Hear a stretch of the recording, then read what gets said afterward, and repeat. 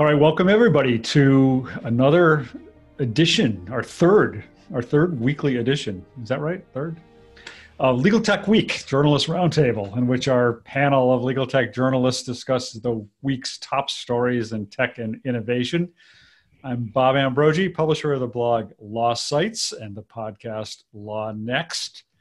And our panel this week consists of these people you see in front of you right now. And we can all go around and introduce ourselves real quickly. Joe, how about you? Joe Patrice from Above the Law. And I guess if we're naming podcasts, the Thinking Like a Lawyer and right now anyway, the Above the Law COVID cast, which is our repository for COVID and the law news. Caroline. Hi, Caroline Hill, editor of Legal IT Insider, aka The Orange Rag, and using one of my children's headsets, which makes me sound like I'm doing heavy breathing apparently, so apologies for any noise interference. And Molly. Hi, Molly McDonough, longtime legal affairs editor and writer. I write right now at a blog called A Just Society that I'm building, and excited to be here. And last but not least, Nikki. Nikki Black. I am the legal technology evangelist with My Case Practice Management Software, and I frequently write about legal tech issues on ABA Journal, Above the Law. I have a daily record column, and the My Case blog as well. And if you've watched this before, you know that Zach Warren has been part of this panel as well from Legal Tech News. He is not able to be with us today because he actually has to work, I guess, which is, I don't understand doing that on a Friday afternoon. But yeah, no, it's surprising. He has to work on the Friday of a 3-day weekend. No kidding. Right. It doesn't. There's nothing suspicious about that at all. Yeah. And for those of you watching this on Zoom, go ahead and ask us questions. We will be watching that, and I think we are also broadcasting on Facebook Live, as I understand it. And you can try and message us there as well. So first off, I was actually going to start off with a sort of a correction to something I said last week, because when we were talking last week about actually, it was Zach's story. I think we were talking about legal tech in India. And I made a comment about legal tech in Russia, where I said that my understanding was that most of the legal tech companies there had some sort of government funding. Well, of course, we had somebody from Russia in the audience who was quick to email me and tell me I got that wrong, that in fact, most of the investment in legal tech in Russia comes from private investment. There is some government funding there. That came from Holger Chaiga, who's a legal tech, kind of a journalist, entrepreneur, conference organizer in Moscow. And he also pointed out something else interesting in relating to some of the stuff we were talking about last week, and I'm sure we'll be talking about again today, which is that the courts in Russia have actually had video conferencing capabilities for a number of years.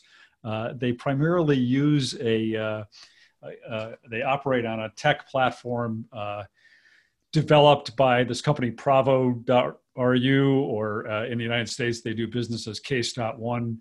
And it's had video conferencing built in for years. So when Russian judges had to start working from home, it was a much more seamless transition. So there we go. Holger, I invited Holger to come on to the show at some point and share a little bit of his insights about Russia at some point, but he's not with us today because he is also enjoying a long weekend, I guess. I don't think they have Memorial Day. They don't have Memorial Day. No, but there is some other holiday in Europe, right? Okay. Caroline would know that. I don't know. I'm so confused by European holidays. You're muted, Caroline. Yeah, we've got a 3-day weekend too. It's quite unusual that we share long holidays. Yeah. Anyway, so who wants to go first? Nikki, how about you? I don't think you've gone first yet in our roundup here. Well, something that really interested me, it was a law.com article. I'm in Rochester, New York, so I'm a New York attorney, so I am always attuned to and interested in what's happening in New York. And there was legislation introduced this month in the state assembly that would repeal Judiciary Law Section 470. What does that mean? It's basically this requirement that in order to be licensed in New York and practice in New York, you have to have an office in New York. And this has been hotly debated, in part because of, for years, because of New York City and the fact that there are people in Connecticut and New Jersey, you know, the tri-state area, that practice law in New York, but have offices, you know, right over the border, and they want to not have to pay for real estate in New York just to practice law in New York. So that's always been this hotly debated area, and increasingly so as the ability to practice law remotely became a thing, and virtual law practices were something that people could do. And sometimes people would move across the country because of a spouse's job, for example, but still want to practice law. They'd be licensed in New York, and New York doesn't have a ton of reciprocity with I'm not even sure if they do have reciprocity with other jurisdictions. So you have to take the bar to practice in those jurisdictions. And so people have always increasingly wanted to not have that office requirement. And, you know, the thrust of the article was this idea that now, you know, with COVID and everyone being quarantined at home, for lack of a better word, and this, you know, the pause or the shelter in place, everyone's working remotely. And, you know, we've all commented on how that has essentially shifted legal tech forward a decade in a matter of months. And so a lot of what you're seeing is all these types of legislation along those lines. And this legislation wants to repeal Judiciary Law 470 so that this bricks and mortar requirement will no longer be a thing, because practicing law remotely is something that's happening all the time, especially now in the time of COVID. And it's going to be happening as we go forward. And so this is sort of an antiquated rule that should be repealed, and people should be allowed to practice virtually in New York. So I thought it was really interesting to see that, you know, the COVID is already ushering in some changes. And this is one of them that I think is long overdue. I don't know, antiquated, it was enacted in 1909. That's relatively recent for legal, for law practice, right? Yeah, I was trying to figure out whether I know other states have this rule. I was trying to figure out which other states do. I don't think Massachusetts does where I am, but it just makes absolutely no sense anymore. It's crazy that to think that any lawyer should have to physically have a presence anywhere to be able to practice law. And I think functionally it just doesn't probably happen at all. Nikki, is there any pushback still? I'm just curious. Well, I wouldn't be surprised if there was. I mean, my sense of this is just from that article, but in the past, when this has been brought up I chaired the tech committee at our local bar association. In the past, when this has come up, there are a few lawyers that tend to be very tech savvy that really oppose it, because from their mind, it's competition. You know, there are people competing for their clients that don't live here, that aren't local, and that is difficult for them, and understandably so. They don't want that to happen. So there's got to be pushback. I mean, I can't imagine that just because suddenly coronavirus is here that everyone's going to be hunky-dory with that concept. But I think it's long overdue and its time has come. So we'll see. All right. Who wants to go next? I'll just jump on that okay. With that, just because I've been listening to all these National Center for State Courts briefings as much as I can, sometimes on background instead of my music now these days, because there's so many webinars, I can't keep up with them. So I just have webinars constantly streaming in the background. But one thing that kind of keeps catching my attention, and one that I think it was one of their webinars on court operations going back online, or how they're adjusting. But several judges mentioned how they're expecting that courts will need to have a much smaller footprint in the future. And I've heard a lot about law offices and the theory and, you know, speculation about hoteling, but I hadn't really considered what that would mean for our large courthouses. And I can't believe I hadn't even thought about it before, but the judges were saying there's no reason we need to have as much space that we have dedicated to court space. The courtrooms, video rooms will be much smaller. You won't need the galleries. So I thought that was really interesting and wondered what you guys thought. I think that's really, I mean, that surprises me, because my understanding is that although we're all surprised by how people have quickly adapted and they're doing the best they can. My understanding is that there's still a huge backlog. And I think it seems to me to be a long time before, you know, we've seen that it can work remotely. Obviously, remote means in this case people working from home on their own tech and, you know, not using online courts. But I don't know. I mean, do you hear that? I think that then certainly with certain, you know, a lot of the smaller cases, there's a huge backlog. I'm not sure. It would surprise me if in the short term we see any sort of massive. I think maybe you could have an additional remote function as well as the hearings in the court. What is it? I mean, perhaps I'm talking nonsense, but I just get the feeling that there's so many underserved people out there at the moment. Well, I think the difference is kind of what's now and dealing with the backlog and then the future. But even now and with backlog, what they're saying is that, you know, they're pretty much identifying, you know, 80+% of cases are not contested. So when you don't have a contested case and you think about what fills a courtroom in a day, which is a docket calendar, and most of those are 3 minutes in front of a judge and can be handled over a video conference, then you don't need to fill the courtroom to deal with hundreds and hundreds of cases a day. So I think they're looking at ways to deal with that backlog for you know, those routine matters. And I was kind of surprised that, you know, these judges, all of them are saying, we're not going back to the old way of doing business because we found these efficiencies. It doesn't make sense.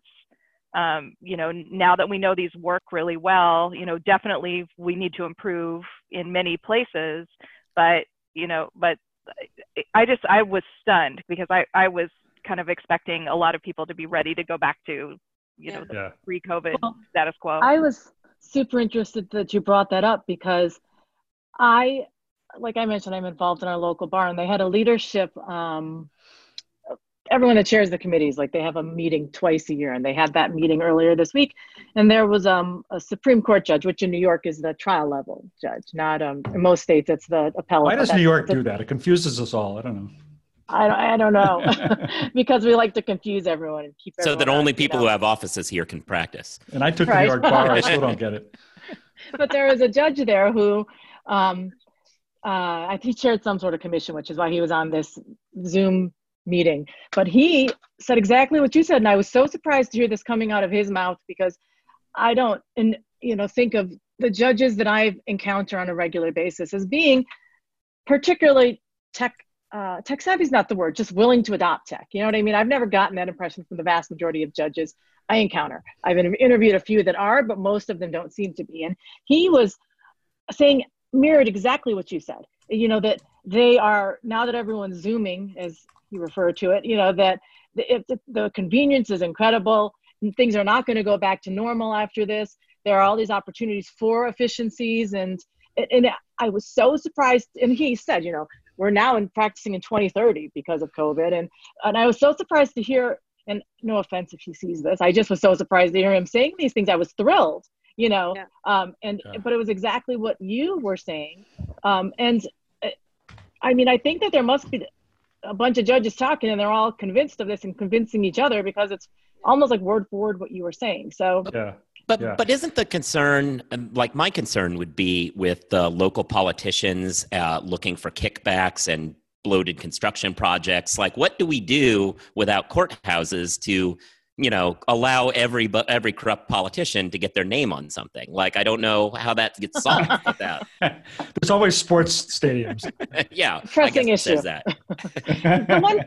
The one thing I think at one point we were going to talk today about a jury trial that was being conducted by Zoom, but this raises sort of a separate topic, and maybe we can talk about that next. But there are certain proceedings that should be conducted over Zoom. As a former litigator and former public defender, I don't think jury, voir dire, jury trials, or even hearings where you're cross-examining a cop, for example, on a probable cause hearing, I don't think that should be conducted over Zoom because you need to be there in person and you need to be able to interpret their body language and their expressions. And there's a lot that's lost over Zoom. And so there are certain things I definitely don't think should ever be done by Zoom unless it's there's no other option. And I do also envision that after COVID, the courtrooms for a long time may be very different. You may have all the jurors sitting where the spectators sit, and you may end up getting a lot more court proceedings video live, streamed live, because you're not going to want all those people in there, but you have to provide public access. And even though they've always resisted that, I think that may become increasingly common. Just one more change that's happening. So it'll be interesting to see when we sort of end up on the other side, what things are going to look like. I do think, sorry. Go ahead. No, go ahead.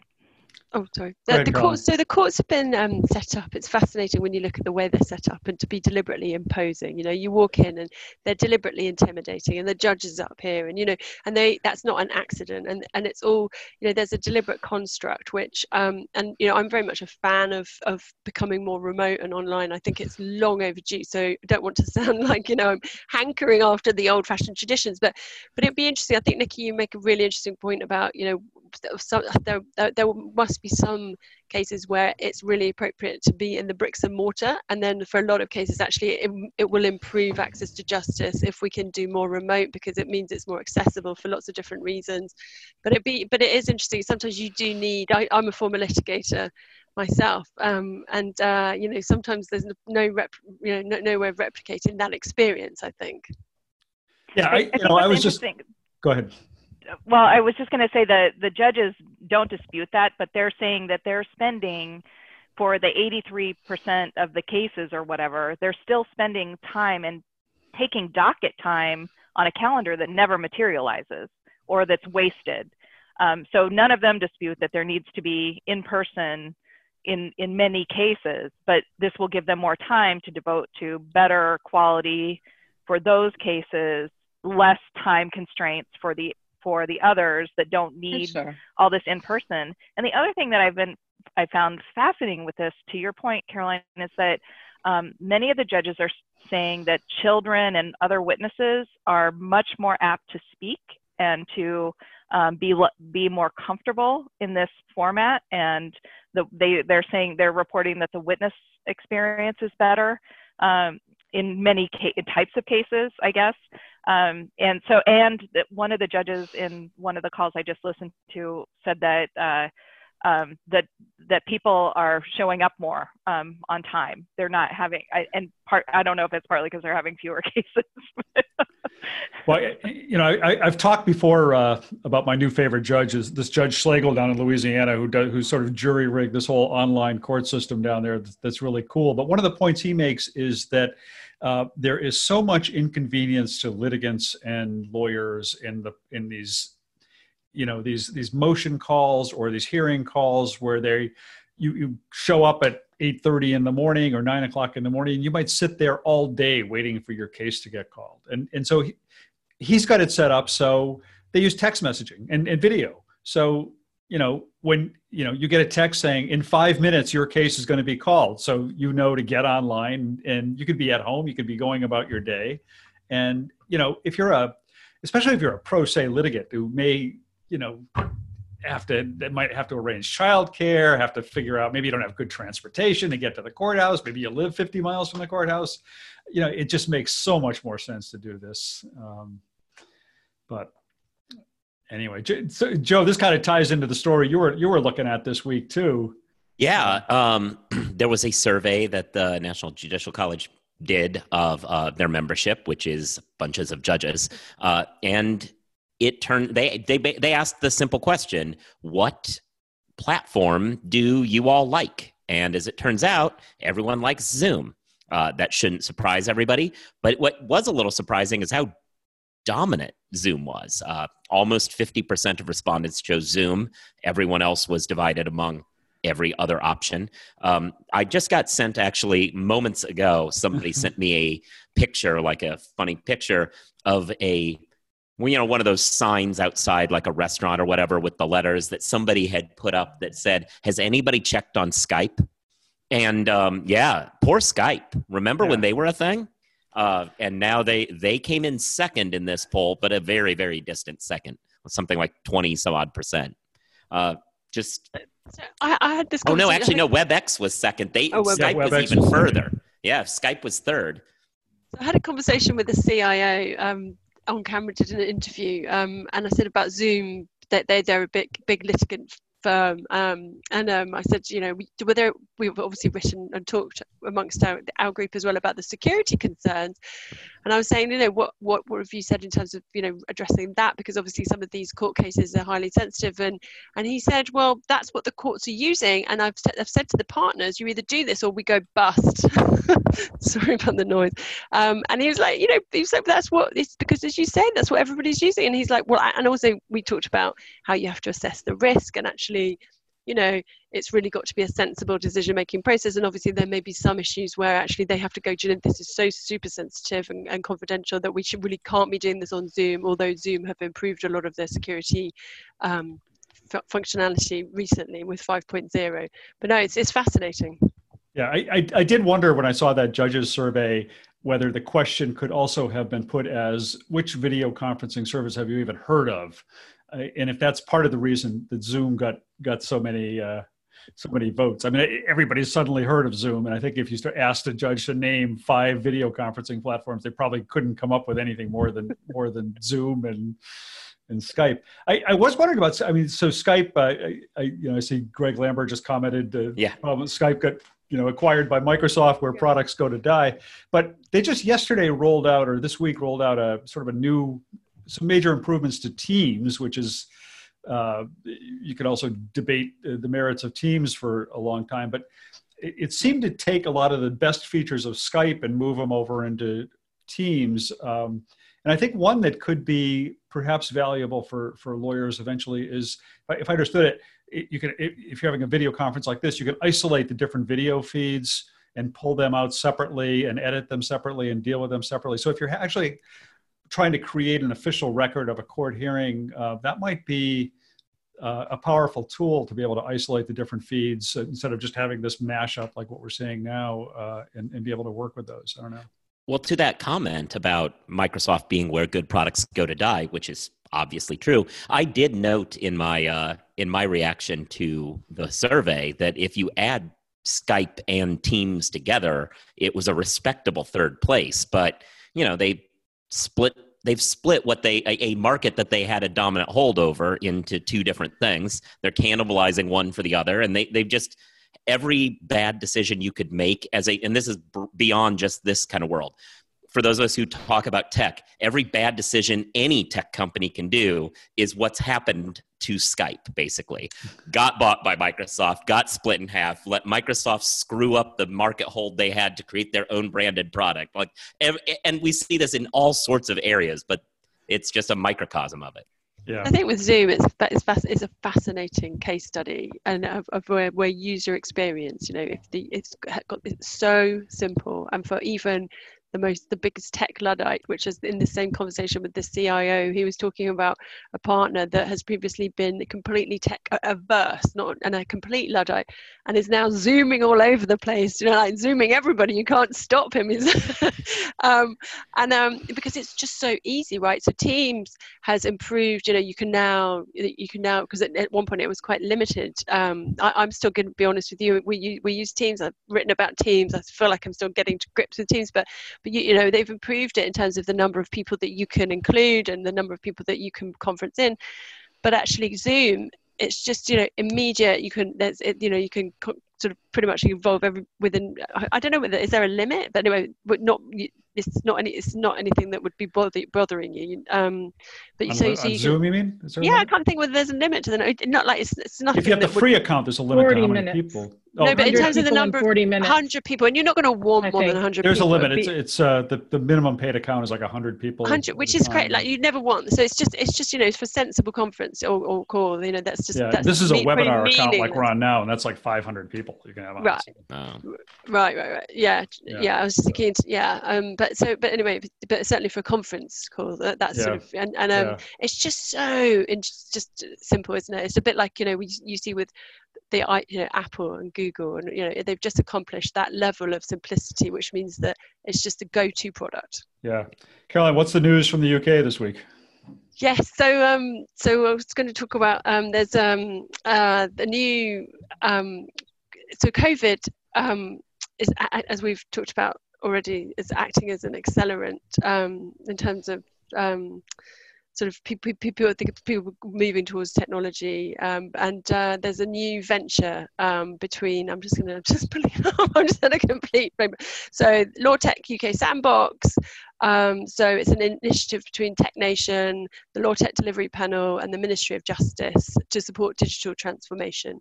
And this is not something that's brand new. So this is something that they've created a LawTech Sandbox, which emulates something that they've already done very successfully within the financial services sector. And also they have launched an SME dispute resolution platform and an online hub and training center. So there's several interesting things about this. One is that it's very much a collaboration. So you've got some big, heavy participants. So you're seeing the UK government heavily looking at the legal tech sector and saying this is an area where we want to invest.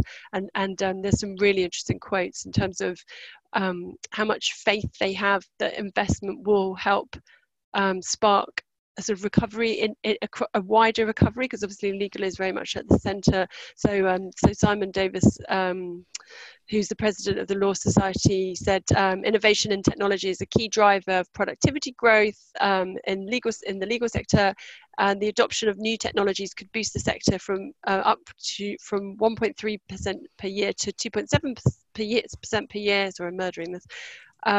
It's sort of looking, it's just the faith that they have that investing in technology is going to have this much further impact, and there's some really big heavy hitters involved. And certainly I've been looking at the regulatory sandbox in the financial sector, which enables people to sort of play much like sandbox. We all know what a sandbox is. People can come and play around, test products, reduce time to market, identify customers. So it's a really big initiative which a lot of people are excited about. So what do you think is likely to come out of it? Well, this is the thing, right? So I think it's a space for. The honest truth, don't know. A lot of people are. It's just like Loophole. We talked about Loophole last week. Yeah. And I was like, I don't actually really understand it yet, but it's kind of. I think it's almost like a statement of intent as much as anything at the moment. And I think that it'd be really interesting to see. I don't know if anybody listening in has got any thoughts. I don't know at the moment, but I think it's a statement of intent. It's a massive investment by the government, which if you look at what's happening in Singapore, I mentioned this last week, I think sometimes in areas where they're making the most headway, there's government investment. And this is certainly, we're starting to see that. There's the SRA, the Solicitors Regulation Authority is involved, the Law Society is involved. So you're sort of I think where you've got that collaboration and creating a sort of space, so investment, and this online dispute resolution hub is interesting. So Nikki was talking about, obviously kicked us off on that topic. So it's an alternative track, a fast track to resolving disputes online. So that you don't have to go through. So for certain, I at the moment that we're light on detail, but so it's for smaller cases where it's another way of pushing it through, where you don't have to go through the whole full court process, so that you can resolve debts and that kind of thing. Which obviously we need much more of that, because there's businesses are spending a fortune recovering money when it's unnecessary. Yeah. But maybe next week I can find out. So it only came out yesterday, and to be honest with you, this week has been a challenge in terms of having children at home. It's Mental Health Awareness Week. Can I talk about that? I'm not sure you're qualified. Can I talk about how this week has gone personally? But so next week I'll have a lot more detail. Right. Maybe, and if I do, I'll report back if there's anything interesting. Yes, but it's Friday. It's late Friday at London, so your mental health is probably a lot better right now than it was. It's not been a good week, is all I can say. Well, I'm gonna talk about a story that's not sure it even qualifies quite as a legal tech story, but a cautionary tale anyway about an email scam, a pretty common email scam, and I'm kind of surprised that people are still getting pulled into this, because it's the one that I think anybody who's a lawyer at least gets a lot of these emails saying, hi, I'm coming to you from somewhere in Europe, and I just happened to pick your name out of a hat, and I've got this really great deal, and I need to hire a lawyer to help me handle this deal. And all you got to do is process this check, and you can take your fee right out of the check and send me the proceeds, and everybody will be good. I think what's interesting about this case is it happened to a Massachusetts firm, a Boston firm. It's a pretty prominent firm. The founder of the firm is former president of our state trial lawyers association, our state bar association, somebody very well known. Some of the lawyers in the firm are very well known, but this was the scenario where they got supposedly a client in the Netherlands who wanted to hire this firm to just basically handle the sale of some heavy equipment in the U.S. And they had supposedly somebody who was representing the buyer was going to deliver a check. They get a check by overnight mail. They deposit the check. Because it goes into an IOLTA fund, the IOLTA fund's clear right away in Massachusetts. I don't know if that's true elsewhere, but there's no hold on IOLTA accounts. So the funds are cleared right away. They actually gave the lawyer a separate check for his retainer fee of $3,000. And the lawyer gets an email from the supposed overseas client saying, okay, please wire the funds to these accounts in Cambodia and Hong Kong, even though the seller is supposedly in the Netherlands. Meantime, the retainer fee check bounces, and that doesn't apparently raise any suspicions whatsoever with the lawyer, who instructs his bookkeeper to wire this money over to the Netherlands, to Hong Kong and Cambodia. Which they do. Later that night, like around midnight or something, the bank gets suspicious and notifies the law firm the next morning. They immediately try and retract the transfer of funds, but it's too late. It's already in the hands of whoever picked it up. So the law firm decides they're going to sue the bank for processing this payment and following their instructions. And the Massachusetts Appeals Court this week issued a decision saying, sorry, you screwed up. If anybody has a responsibility to know the client and to perform some due diligence on the client and the transaction, it's the lawyer, it's not the bank. And you lose. So the bank, the law firm is out for, $300,000 that it thought it was sending off to the supposed client. So beware of those emails. They should have banked with one of those banks that has established reputation for ignoring customer requests, because then they could have had something. By the time Wells Fargo or whatever, doing it, yeah. I think the difficulty is the scammers are doing such a good job at coming up with all these variations on a theme. Mm-hmm.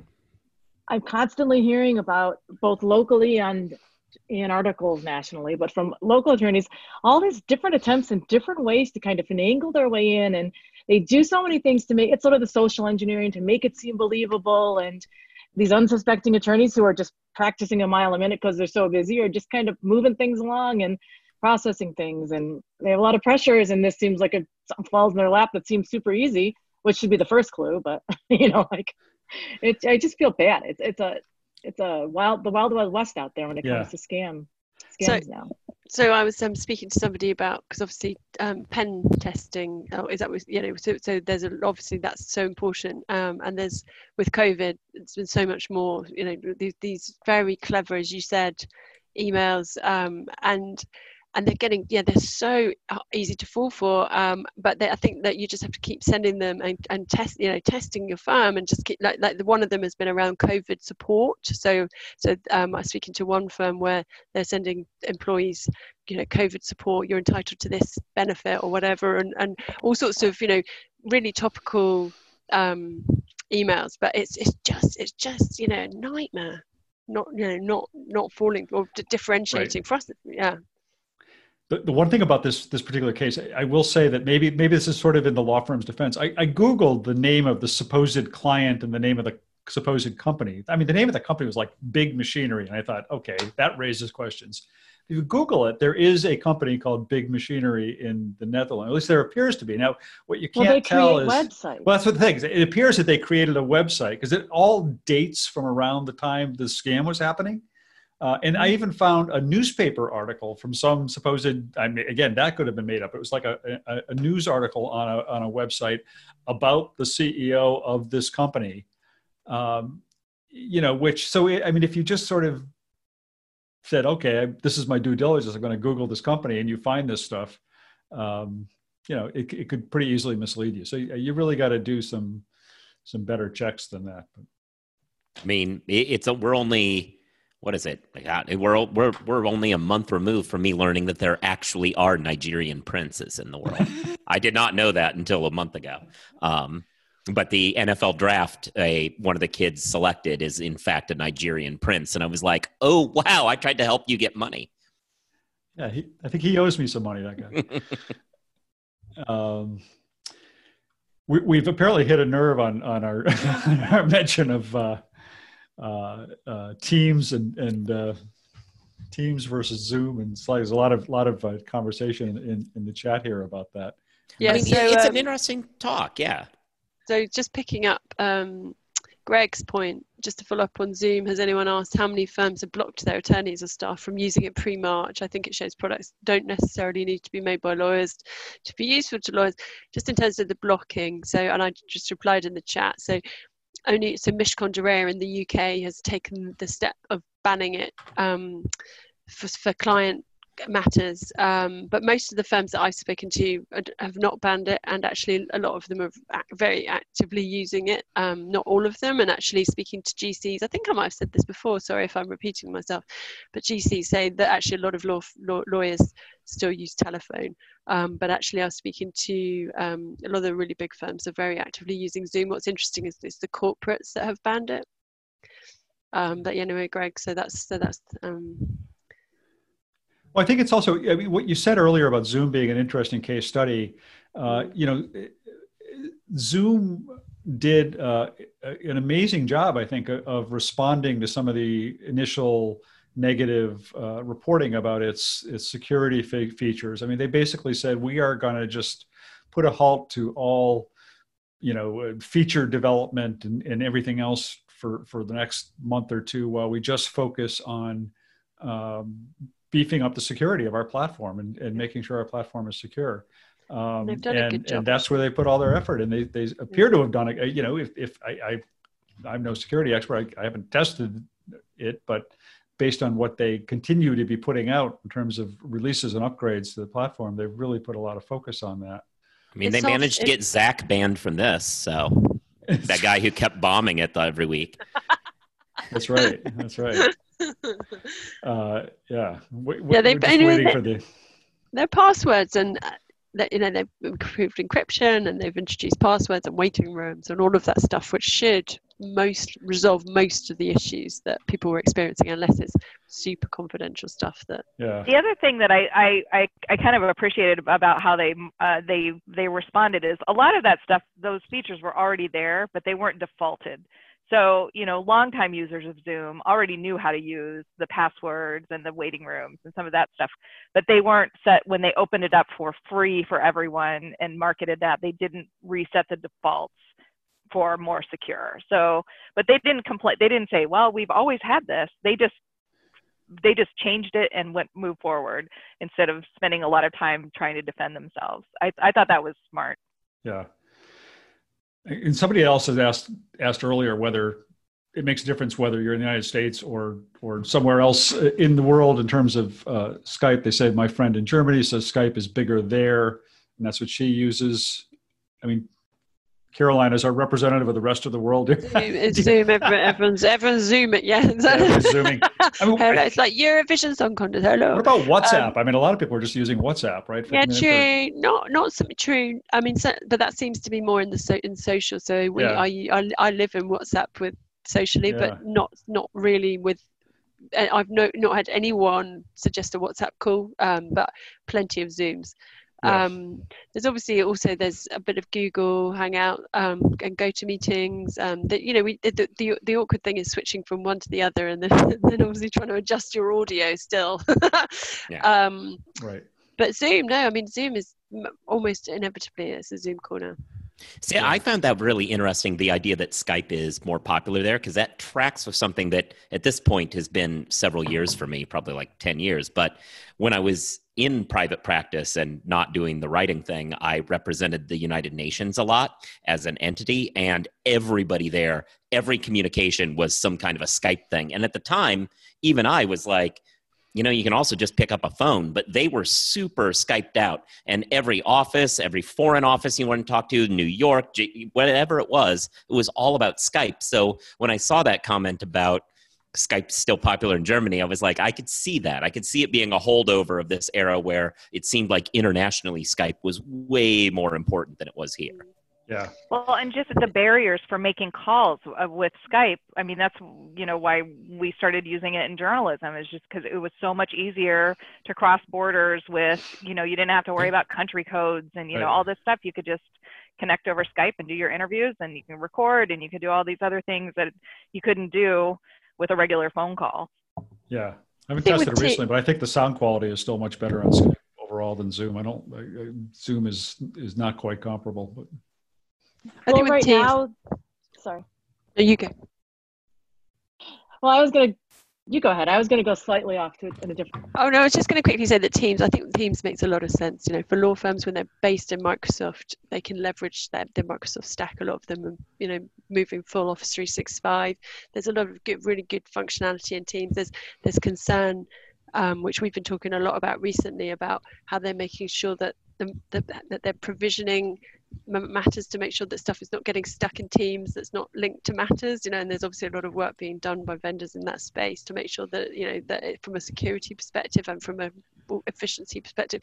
But anyway, yeah, that's what it was. So I think this, and firms are talking a lot to me about Teams. You know, there's an awful lot of focus in terms of long-term, well, short-term, they're looking at Teams in a big way. But anyway, yeah, sorry, Nikki, you carry on. I was just going to say that in New York, the Office of Court Administration has made Skype Business the platform of choice for court appearances and whatnot. And it has caused, there are some people, some local lawyers that I've interacted with, one of them is on the tech committee, who are incredibly upset about it because it's so complicated. And they're all trying to figure out, do they need a paid 365 account? You know, what kind of account do they need? They can never get into it. They can never figure it out. This is a lawyer on the tech committee, so he's actually fairly tech savvy. So he's super frustrated with the Skype for Business, and that's what OCA's chosen instead of Zoom. So it's some, you know, the Skype for Business it's just not quite as user-friendly as Zoom at this point, at least not according to him. Right. No, it's not. So I haven't taken a look at it. I've just used regular Skype, but consumer level. Yeah. So anything else we want to talk about this week? Any other stories getting your attention? Not Joe. He doesn't want to talk about anything. No. Anybody else? Last call. I'm going to just take a second to note this other story I did, just because to me this is a milestone, which is that this week Walter Olson announced his retirement from blogging. Walter was literally, as far as I can tell, the very first legal blogger out there when he started in 1999 writing his blog Overlawyered, and I think he has written it, you know, almost every day, if not every day, pretty much ever since. I mean, he's been a prolific blogger. I think he's slowed down a little bit over the last couple of years, but 21 years of blogging, and he's you know, he doesn't blog about legal tech. He blogs about other stuff, but it's a legal tech milestone in the sense that in 1999 nobody had any idea what the heck a blog was except a few people, and so. That's a real turning point of some kind, I guess. For sure. I did want to answer, your son asked the question, anyone try Google's new meeting platform? I just did yesterday for a work-related video, video conferencing. We have this tool that we use to organize coffee chats with people from different offices, just half-hour chats, like it's a remote working way to kind of break the monotony and bring people together. And so there's this tool that just randomly organizes people together 4 at a time for a coffee chat from different offices. And Google Meet was the default for it. And so we used Google Meet, and it was definitely very interesting. It was pretty user-friendly. The only thing that, it wasn't quite as user-friendly as Zoom though, and I had a little bit of difficulty. I wanted to get all the pictures on the screen so that we could take a screenshot, because everybody was posting them to this Slack channel about these coffee meetings. And none of us could figure out, and I mean, we had people on the QA engineering team there. There was someone, so you definitely had someone in new tech, even, more than I did. And no one could figure out how to get that, get it so that all 4 pictures were on the screen so that we could take a screenshot. There were 3, and then everybody saw their own picture little. So no matter who took it, it would have been like they'd be up in the corner little. So it was pretty user-friendly, except that seems like a pretty basic thing you should be able to do, and we couldn't figure it out. So that's so my like review. My local schools with that.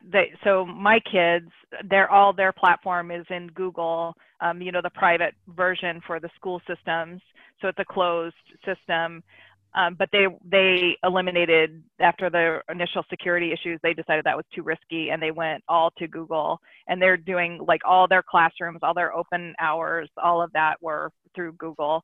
And the kids, they have different reactions, but it was a good test group for Google to have all these school systems using it. So I'll be interested to see if they improve it.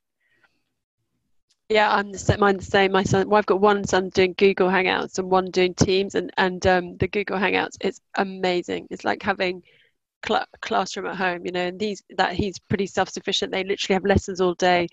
It's incredible, actually. We just got to figure out which one stole your microphone. Yeah, it's the other one. It's the other one. But, yeah, I mean, there was a question which maybe we can address next week from Samina, talking about how much in terms of, if Big Law embraces hoteling, shared offices, remote working, how much of a savings will this be on law firms' costs, especially with expensive? I mean, it's going to be a lot, right? So firms I think we've mentioned this before. Firms are definitely going to be cutting down. I don't have a sense yet of what that will mean exactly in terms of costs. I don't think anybody knows yet, but I think there's no question that law firms are going to cut back on their physical footprints going forward. I think they've all discovered they just don't need all that space. It just doesn't make sense, and that's a huge cost factor. So, yeah, 100%. I learned from a bar association meeting that a lot of the managing partners of larger firms, someone had been on one of those calls, are putting off coming back to the offices through June. Kind of like more enterprise level companies are. And I think that I suspect that some of that, in addition to the liability issues and also not wanting an entire office to get COVID and then they lose half their workforce for weeks on end, like they don't want that to happen. But also, I suspect it may also be, there's a lot of maneuvering in the background to renegotiate leases, to downsize a little, because they now have a sense of who can work remotely efficiently. And so it'll be interesting to see. There's so many things. I can't wait until this COVID thing's over for so many different reasons. But from a legal tech perspective, I can't wait to see what it looks like on the end, just in the legal industry. But I have to say, it was Mental Awareness Week in the UK this week, and I was surprised that there weren't more people coming to me with stories, or perhaps that's not a bad thing. Perhaps that means they are actually doing stuff rather than doing it by press release, which, if that's the case, I'm all for that. But I do think that from the people I speak to, it's getting very wearing for a lot of people trying to sort of, maintain that, we're several weeks in, and this week particularly for a lot of people, for whatever reason, seem to be with people with kids at home. There's sort of, obviously we all know there's a roller coaster, and sometimes you think you're winning and sometimes you're definitely losing, but this week I think maybe it was because it was Mental Health Awareness, and maybe subconsciously people were raising it with me personally, but yeah, I think it's going to be. I think that there needs to be a lot of efforts, and people are looking after their employees' mental health. But this isn't going to. Don't think we're going to be going back to the office anytime soon. So I think that's something that people need to keep focusing on. Yeah, Samina points out in a comment that a lot of firms have always used fancy big buildings to impress clients and opposing counsel. Will it be mostly conference rooms and shared offices? I think it'll be virtual backgrounds. They'll have really fancy virtual backgrounds to impress green screen clients. Investment. Green screen. I was going to say, maybe we need to have like a legal tech therapy session one week. We can all like have mental health, wellness, and talk about our kids. And I can't talk about my kid. He produces the show. Yeah. I have to be nice to him. It'll be like our little echo chamber. There'll be no one listening in, but we'll have a great time. Yeah. We'll talk about Zach when he's not here. Yeah. All right. Well, I think that's a wrap for this week. Just a reminder to anybody listening right now that we are also going to put this out as in a podcast version, and we're also going to put the video up on YouTube. It's already, I guess, up on Facebook, and we're going to get it up a little faster this week, we hope, than we did last week. It took us a few days, but appreciate everybody listening. Appreciate all of you guys taking time out at the end of the week to do this. Hope you all have a great long weekend. Yeah. Likewise. Pleasure. Thanks, Bob. Yeah. Thanks, everyone. Thanks for having quick us. thanks to Ben Ambrogi and Populous Radio for producing the show and getting it all together. Thanks, Ben. Thanks, Good Ben. weekend. See you. Have a good weekend, Bye. all. Bye.